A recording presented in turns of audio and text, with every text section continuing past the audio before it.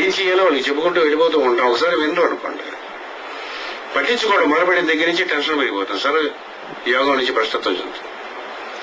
వాడు ఎలా బీ చేస్తాడు, ఎందుకు ఇవ్వాలి అనంటే నీ కొడుకు కాబట్టి. వాడే నీ కొడుకు ఎందుకు పుట్టాడు కాబట్టి నీ కర్మ బట్టి వాడు పుట్టాడు అంతమాట. అంటే వాడు ఆ ఏ వృత్తి ఎందు ఉంటాడో ఆ వృత్తికి స్వరూపమైనటువంటి ఫ్రెండ్స్ కానీ, ఎన్విరాన్మెంట్ కానీ, ఉద్యోగం కానీ, ఇవి కానీ అన్ని సంపాదించుకుంటాడు. కొంచెం ప్రాక్టికల్ గా ఉంటాయి కదా, కొంచెం చికాగ్గా ఉంటాయి కూడా. ఆయన వినందాం మనం యోగ సూత్రాల్లో చాలా తిట్లు తిట్టినట్టుగా ఉంటుంది ఆయన పాపం, కానీ విషయం అంతే. మనంగా ఎక్కడున్నాం సరే ఈ రోజు మొత్తం అన్నాడు, లేవు కదా. మనం ఇతరంగా ఉన్నాం కాబట్టి ఏ ఇతరముగా ఉన్నాం ఆ ఇతరం ఉన్నటువంటి లోకములోనే ఆ రోజుతో ఉంటాం అన్నాడు.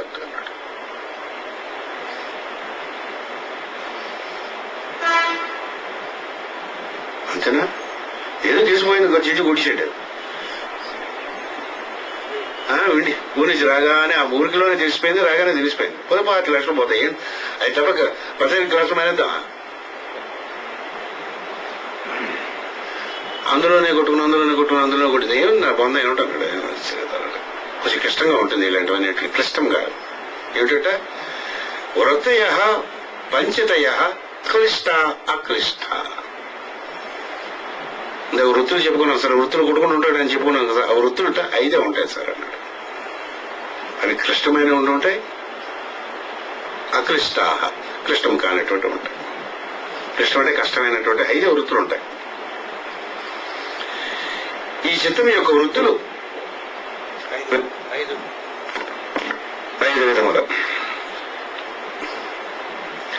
అవి చిక్కులతో కూడి ఉండవచ్చును, కూడక ఉండవచ్చు. ఏమిటవి వృత్తులు? 5 వృత్తులు. ఈ వృత్తులు 5 వరుసగా ప్రమాణము, విపర్యయము, వికల్పము, నిద్ర, స్మృతి. ఈ 5 వృత్తుల్లోనే చిక్కుకొని ఉంటాం సార్ అన్నమాట. వృత్తులు చెప్పి ఏ వృత్తి అయితే వృత్తులు కొట్టుకుంటాడు అనేది అంటే ఎక్కడ మరి కన్ఫ్యూజన్ ఉండదు సార్. టక టక టక టక అలా వచ్చేస్తుంది. అది సూత్రాలండి. స్వస్వరూపంలో ఉండలేనటువంటి సవట అంటే మనం అన్నమాట. వృత్తుల్లో ఇరుక్కుని ఉంటాడు.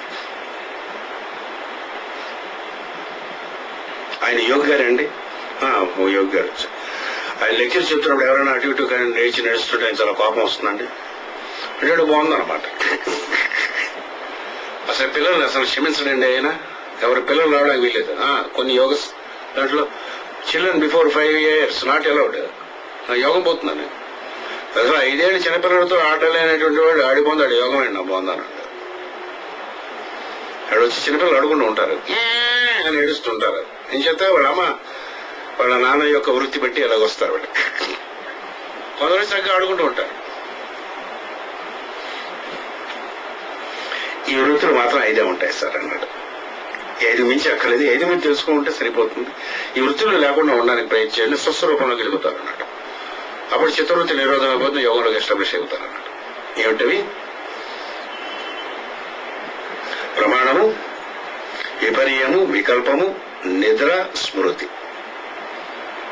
రాసుకునేటటువంటి వాళ్ళు రాసుకోవచ్చు. ప్రమాణము, విపర్యయము, వికల్పము, నిద్ర, స్మృతి. 5 మళ్ళీ డిఫైన్ చేస్తాడు ఆయన. కంగానే పడిపోక ఇలా చెప్పేసి అలా వదిలేయడం అలా ఉండదన్నమాట. ప్రత్యక్షాను మానగమాహ ప్రమాణాన్ని. ప్రత్యక్షముగా అందు ప్రమాణము 3 విధములు. మొట్టమొదటి ఏం చెప్పాడు? ప్రమాణం చెప్పాడు. 3 విధాలని చెప్పాడు. ఎలా అంటే 3 ఏంటంటే ఇంద్రియములు ఎదురుగానున్నవి, మనస్సుతో తెలుసుకున్నది, పెద్దలు చెప్పినది. 5 చిత్తవృత్తుల్ని, చిత్తవృత్తులు అంటే వృత్తులు, చిత్తవృత్తులు అన్నమాట. ఈ చిత్తవృత్తుల్ని డిఫైన్ చేస్తాడు. మనం ఎక్కడెక్కడ ఇరుక్కున్నాం అనేటటువంటి డిఫైన్ చేసి వీటి నుంచి మనకి బయట తీసుకొచ్చి ఉద్ధరించేస్తాడు. 5 చెప్పాడు కదా చిత్తవృత్తుల్లో. మొట్టమొదటి చిత్తవృత్తి ప్రమాణం అని చెప్పి. ఈ ప్రమాణం 3 రకాలుగా ఉంటుంది సార్. ప్రత్యక్షము, అనుమానము, ఆగమము అంటారు. ప్రత్యక్ష,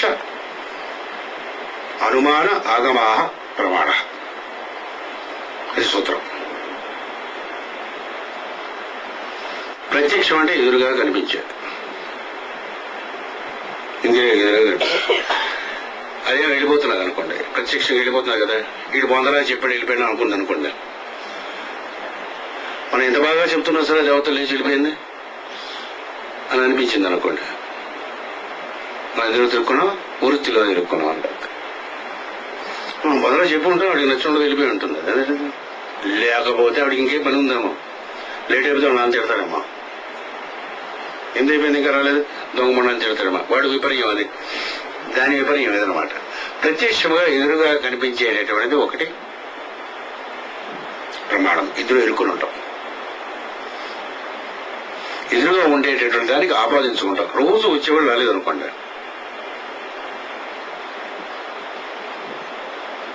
రోజు వస్తుంటే రాలేదనుకోండి, ప్రత్యక్ష ఇక కనిపించింది కదా, ఏదో ఒకరికి ఇచ్చాడు మా అందరికి ఇవ్వడానికి లేదా అని అనుకుంటారు. ఒకటి చూస్తారా, చూస్తే ప్రమాణాలు ఇరుక్కున్నట్టు ఉంటారు. మీరు ఏమనుకున్నా తాగదలుచుకున్నాం, దాని వస్తున్నాం. అంత సింపుల్ గా ఉంటుంది యోగం అనేటటువంటి. ప్రత్యక్షంగా కన్నులు కనిపించేది, చూస్తూ వినిపించేది, ఇంద్రియం ఇందాక చెప్పుకునేటువంటి ప్రత్యక్షంగా కనిపించేటటువంటి ఎదురుగా ఇంద్రియములకు ఎదురుగా నిలబడేటటువంటి ఏదైతే ఉండదో ఇవన్నీ కూడా వాటిలో ప్రమాణం అనేటటువంటి ఒక ఇది క్లిష్టం అవ్వచ్చు, అక్లిష్టం అవ్వచ్చు. అంటే ఇది ఈజీ అయ్యి ఉండొచ్చు, ఒకసారి డిఫికల్ట్ కూడా అయ్యి ఉండొచ్చు. వీటిలోని ఈ వృత్తిలో ఇరుక్కుని ఉంటాం చూసుకున్నాను. బాగా ఆలోచిస్తున్నారు దీర్ఘంగా. కొంతమంది గొడ్డు కొరుకుతారు, ఎదురుగా ఎవరెళ్తున్నాడు సరిగ్గా కనిపిస్తుందా, అనిపిస్తుంది. ఇంకో చోట లోకంలో ఇంకో చోట మనస్సు ఉండేటప్పుడు ప్రత్యక్షంగా ఎదురు కనిపించి ఒకసారి కనిపిస్తుందా.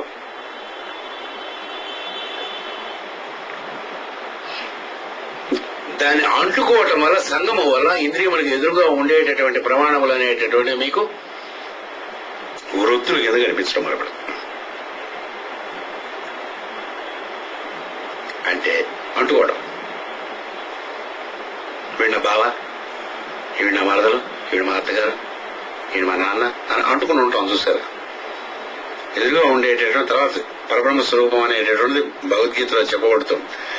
వాటితో నీకుండే ట్రాన్సాక్షన్ ఏదైనా సరే కొంచెం క్లిష్టమై ఉంటే, వృత్తి కానీ ఉంటే అది చూసేటట్టు కానీ ఉంటుంది.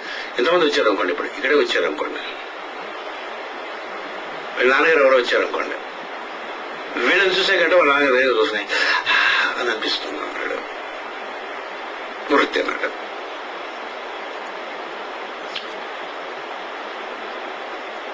సమాధి స్థితి ఉండేటప్పుడు ఎదురుగా ఉండే సమస్తము సమముగా కనిపించడం మొదలుపడతాయి. అందులో all are equal, but some are more equal అనుకోండి. భగవంతుడు శ్రీకృష్ణుడు ఏం చెప్పాడు, ఈ సృష్టి ఉన్నటువంటి సమస్తము నాకు సమానం అన్నాడు, నాకు ఎక్కువ తక్కువ లేరు అన్నాడు. All are on level with me అన్నాడు. స్పిరిట్ లెవెల్ చూపించి ఆన్ లెవెల్ విత్ మీ అన్నాడు శ్రీకృష్ణుడు చెప్పాడు. దుర్యోధనుడు అంతా ధర్మరాజు అంతే అన్నాడు. అంత దుర్యోధనుడు మిస్బిహేవ్ చేస్తే వాడి కర్మ అన్నాడు, ధర్మరాజు బాగా బిహేవ్ చేస్తే అది వాడి కర్మ అన్నాడు. Both are same to me అన్నాడు. మనం ఇంకా ఆ లెవెల్కి వెళ్ళిపోతాం. ప్రతి యోగసూత్రాలు వేసరికి సమమైనటువంటి దృష్టి మనకి రావడం వల్ల పెడుతుంది. అంతవరకు మనం ఎక్కడ ఇరుక్కున్నాం, చిత్తవృత్తిలో ఇరుక్కున్నాం. చిత్తవృత్తుల్లో మొట్టమొదటి లెటర్స్ అనలైజ్ థింక్, ఇవి ఎక్కర్లేదు మనకి, తీసేయవలసిన ఉండాలి ముందు. సర్జికల్ ఆపరేషన్ గ్రూప్ అయింది సార్, తీసేయాలి దాన్ని. ఆ గ్రూప్తో బాధపడుతున్నాం మనం. అదే యోగ జీవితం లేకపోవడం. ఒక్క క్షణం కూడా ఆనందంగా మీరు లేనటువంటి క్షణం ఉంటే యోగంలో లేనట్టుగా లెక్క. ఒక క్షణమైనా మీరు